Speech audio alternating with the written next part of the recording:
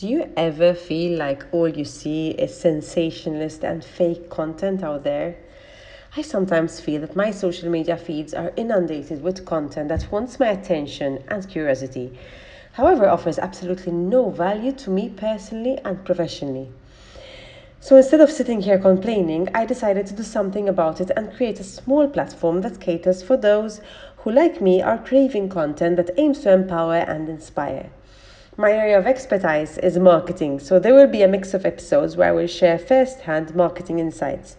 However, I also love learning about other areas of business and life, so I'll be interviewing a number of entrepreneurs and personalities whom I feel have a story that can offer value to this audience.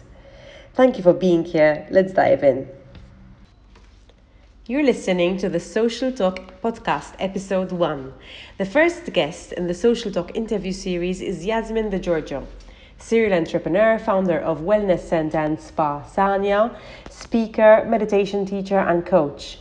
We delve into some key lessons she learned as she built her business, her own experience with entrepreneurial burnout, how she got through that, and her tips on how entrepreneurs and executives can avoid burnout and achieve success over stress. Let's go. So Yasmin Degiorgio, serial entrepreneur, speaker, motivational teacher, and coach. First of all, thank you for being here. And what I want to know, first question is, what was Yasmin like as a child?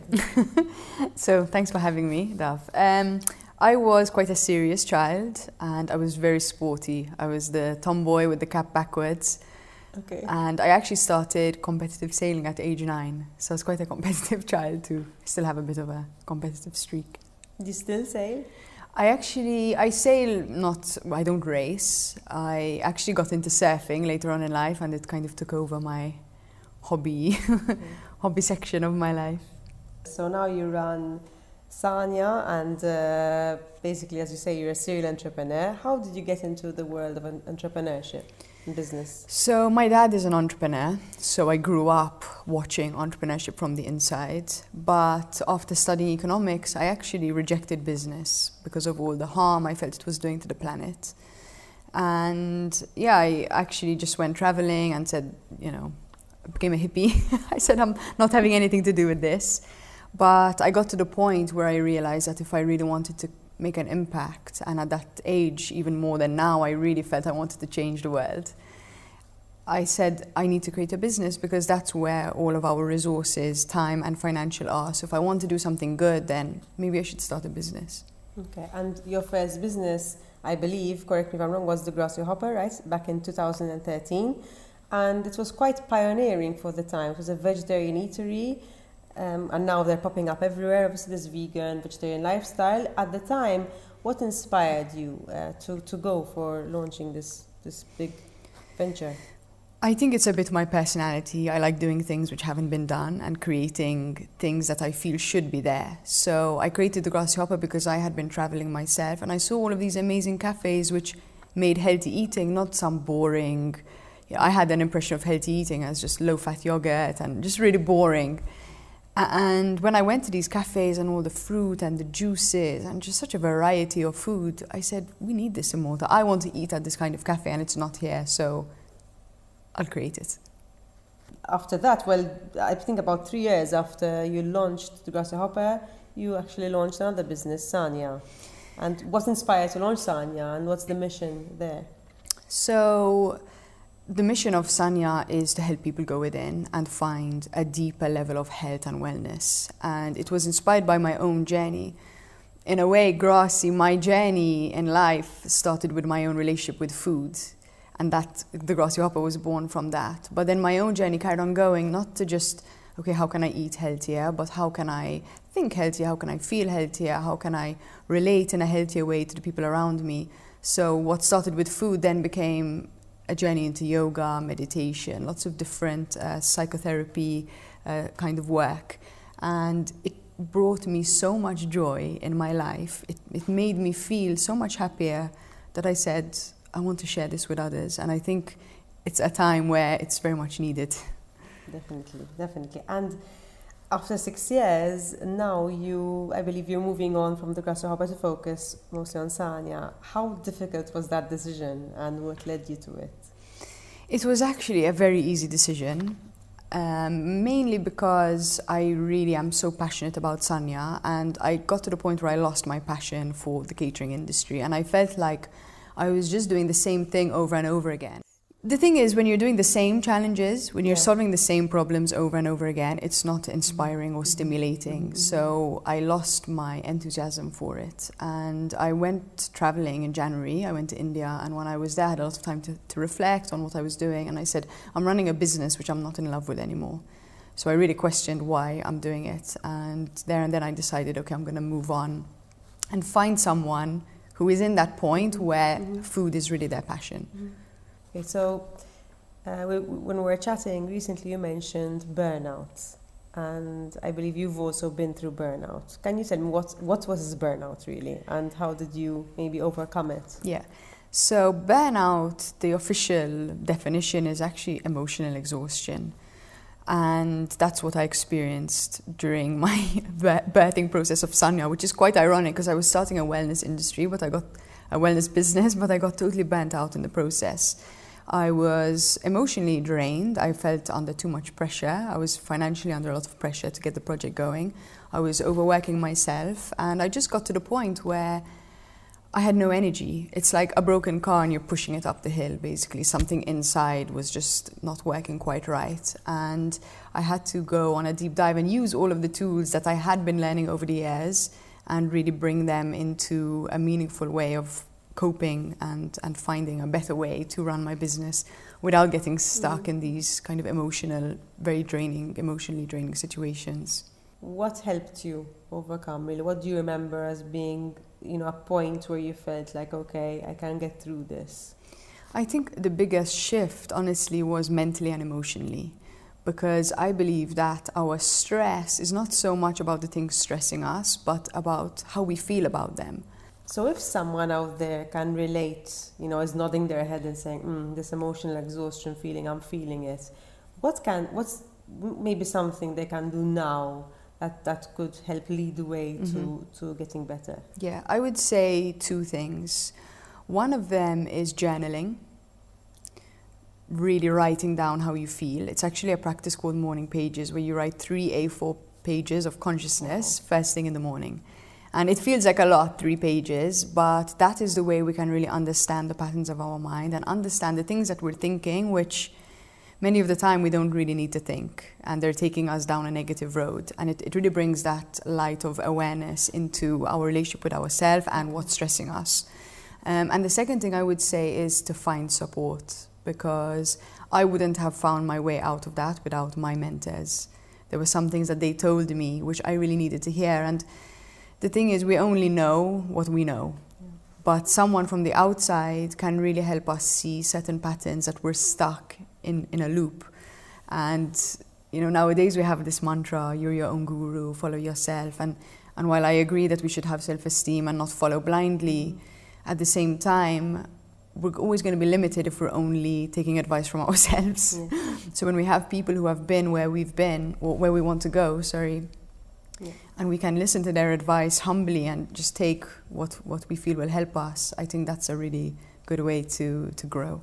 Do you think that nowadays people are more stressed? We are facing a level of stresses that no other generation in human history has ever had to face. The work pressure that we have, food toxins, environmental, social media, the pressure we put ourselves from unrealistic role models. We really have a lot of stress on us, and that's why I feel like actually the thing that's going to really determine how much we achieve in our life is not how much talent we have, but how able we are to manage and overcome our stress and not get sucked into a negative spiral. I mean, I see a lot of clients, because yes, I mentor people to find better wellness and help them go within and find success over their stress. And one thing, for example, that I see which is really common is a lot of people addicted to Netflix, addicted to social media, putting that kind of time into something which is not giving you any return. How can you be the best that you can be?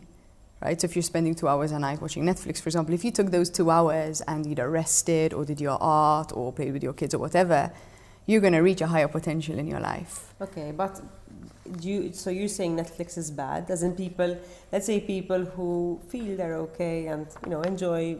I think what you're saying is that listen, maybe to escape just for leisure is one thing, but to depend on it, for different purpose, I think is different. Yeah. I don't know. Look, I don't want to sound too harsh because people are very attached to their Netflix, and I don't want to, criticize or tell people what to do. But I think and I have a Netflix account and I enjoy Netflix, but I think we have to be really honest with ourselves about how much time we're spending on these kind of platforms, and whether they are just a distraction and a coping mechanism, that's not really helping bring out the best in ourselves. One of the things I do to help people overcome this is bring in other practices that help restore us, help relax us, that are healthier in the long term. So things like breathing, things like meditation, yoga, exercise, nature.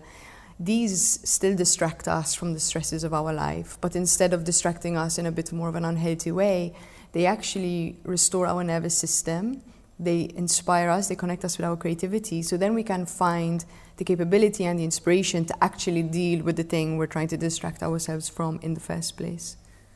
So, in fact, the meditation seems to be growing at quite a fast rate.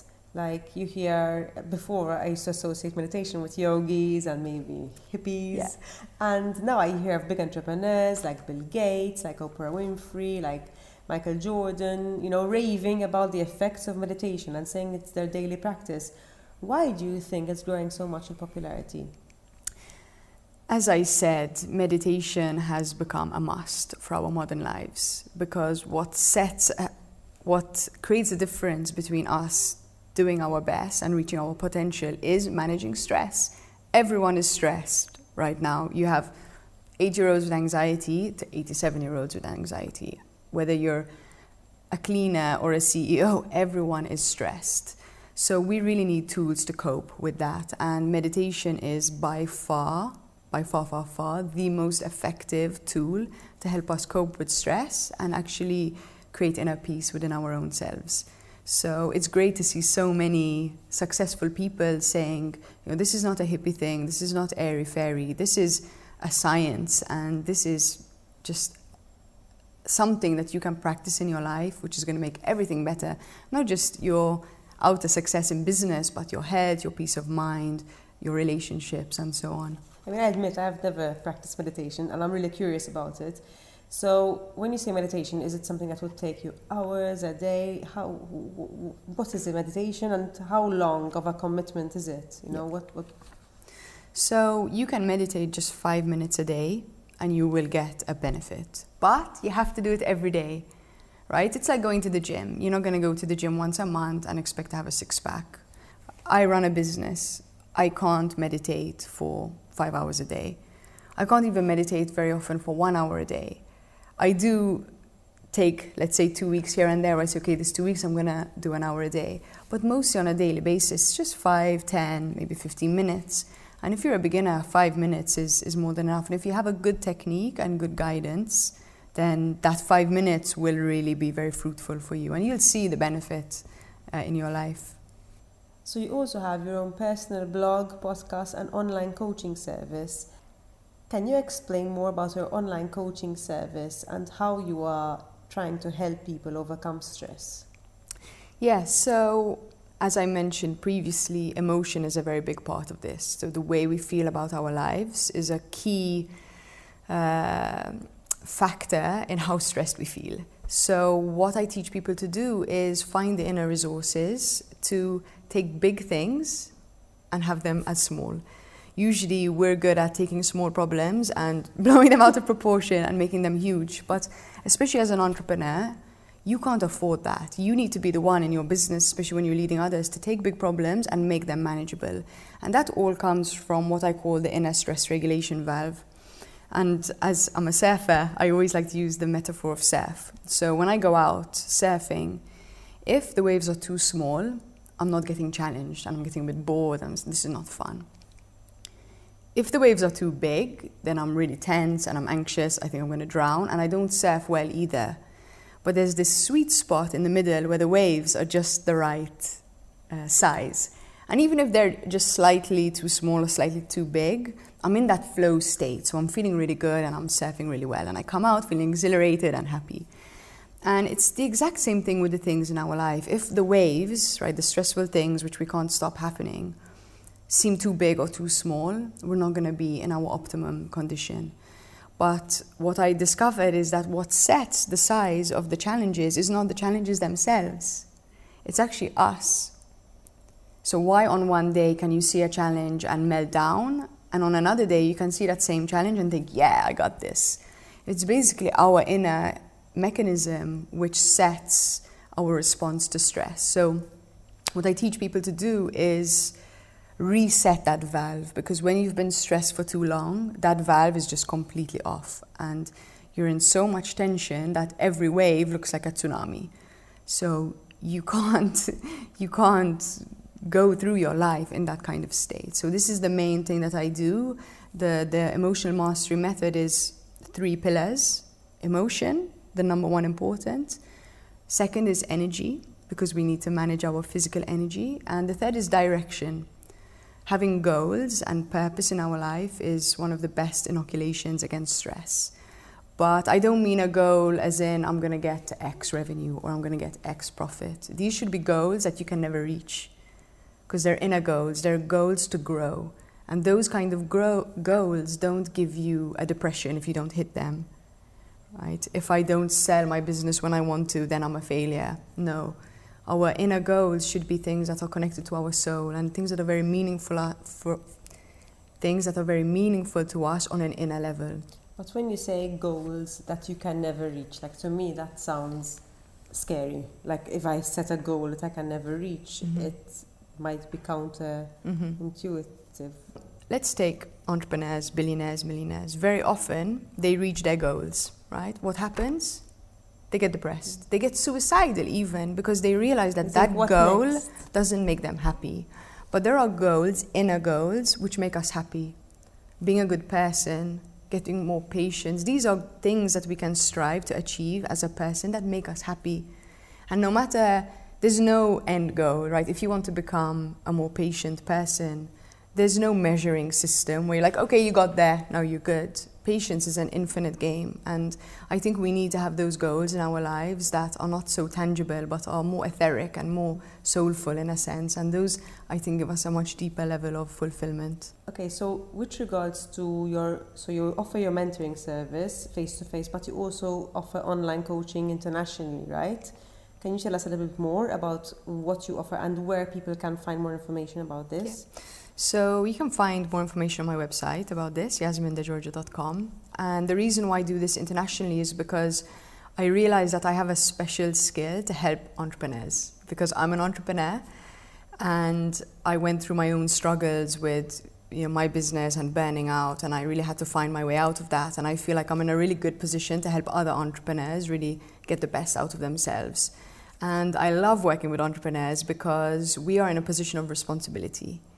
We have no one that we can pass the buck onto. If things fail, it stops at your door, right? And I think that is actually really helpful for us, because there's no transformation without taking responsibility for ourselves. There's no change and growth without taking ownership of ourselves. So I obviously, female entrepreneurs is a niche, so that's why I do this internationally, not just Malta, but I have also clients in Malta too. And I even created a free online training for entrepreneurs where they can get a little taster of what I teach. So where can people go to find this free online training? So you training? can find that on my website. Yeah. Okay. Does Yasmin ever get angry? Yes, I do. My friends and family will tell you that I was actually a very angry teenager. When your rebellious phase? Yes, rebellious stage. And actually it was part of my own inner journey to learn how to harness that anger. And I did a lot of work on myself. And in the yogic system, in the system of yoga, they have this theory that different people have different constitutions, right? So different foods are good for different body types. But they also take it a step deeper and they say different people with different constitutions have different emotional tendencies. So for example, some people might tend towards anxiety, some people might tend towards depression, I tend towards anger. So I'm very easily irritable, etc. But the more we work on ourselves and go within, the less we get thrown off balance. So now through all of my practices, I get angry much less and I'm much more in control, and I can direct that anger to a more positive situation. But yes, if you catch me in a moment, you'll see my rage coming out. What is the one thing you wish you were told earlier in your business that you'd like to share with someone maybe who's 10 steps behind you? It's going to sound really cliche, but one thing I discovered too late is that when you want to do something in your business, the quickest way to do it, not just in business, in life, is to get the advice of someone who's already done it, instead of trying to figure it out yourself. And I only really realized that a couple of years ago, and that's when I took more seriously my own role as a student. And that's where I took my discipleship to my mentors in a much more serious way. And that's really changed everything for me in my business and also in my personal life. I had a mentor in my personal life for quite a few years before I even started the business. But then I also took on a business mentor, and that's really helped me too. What is your go-to food and drink of choice? What's your favorite food? So at Sanya, they laugh at me because every morning I have the same breakfast. And the drink is a matcha latte, which is, I'm actually quite a coffee lover, but I'm very sensitive to caffeine, especially when I'm too busy. So matcha... It's great to know you're like us humans, though, and you actually drink coffee. Yes, very human. All too human, trust me. But matcha is a really good alternative if you want to have less of that caffeine hit. It still has caffeine, but it's a bit smoother. So I love my matcha latte and avocado toast. Nice. What's the best place you traveled to? So Bali is my home away from home. I've been there 6 times and I'm going there again next month. And Bali was the place where my own inner journey really, really kicked off. And that's where I go to time and time again to just keep going deeper to myself. What is it about Bali that really makes it so special? Bali is an amazing country. It's not a country, sorry. It's part of Indonesia, but it's an amazing island. And one of the things that I love about it is it's very, very spiritual. The people there are extremely humble. The first time I went, I actually felt awkward because they wanted to help me so much that I felt I couldn't receive it. I was like, no, I can carry my own bags. I can do it. But eventually you see that they're not doing it because they're subservient. They're doing it because they have so much love and they're so humble. And that was really a lesson for me. And of course, my spiritual teacher, my meditation teacher, has a meditation center there. So that, for me, is an extra special reason why I keep going back.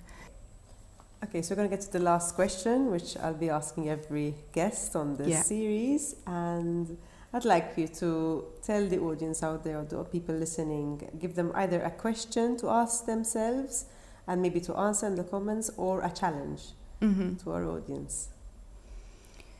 So, this is actually the hardest question you've asked me. Sorry. And I was actually prepared and I still didn't really have a very good answer.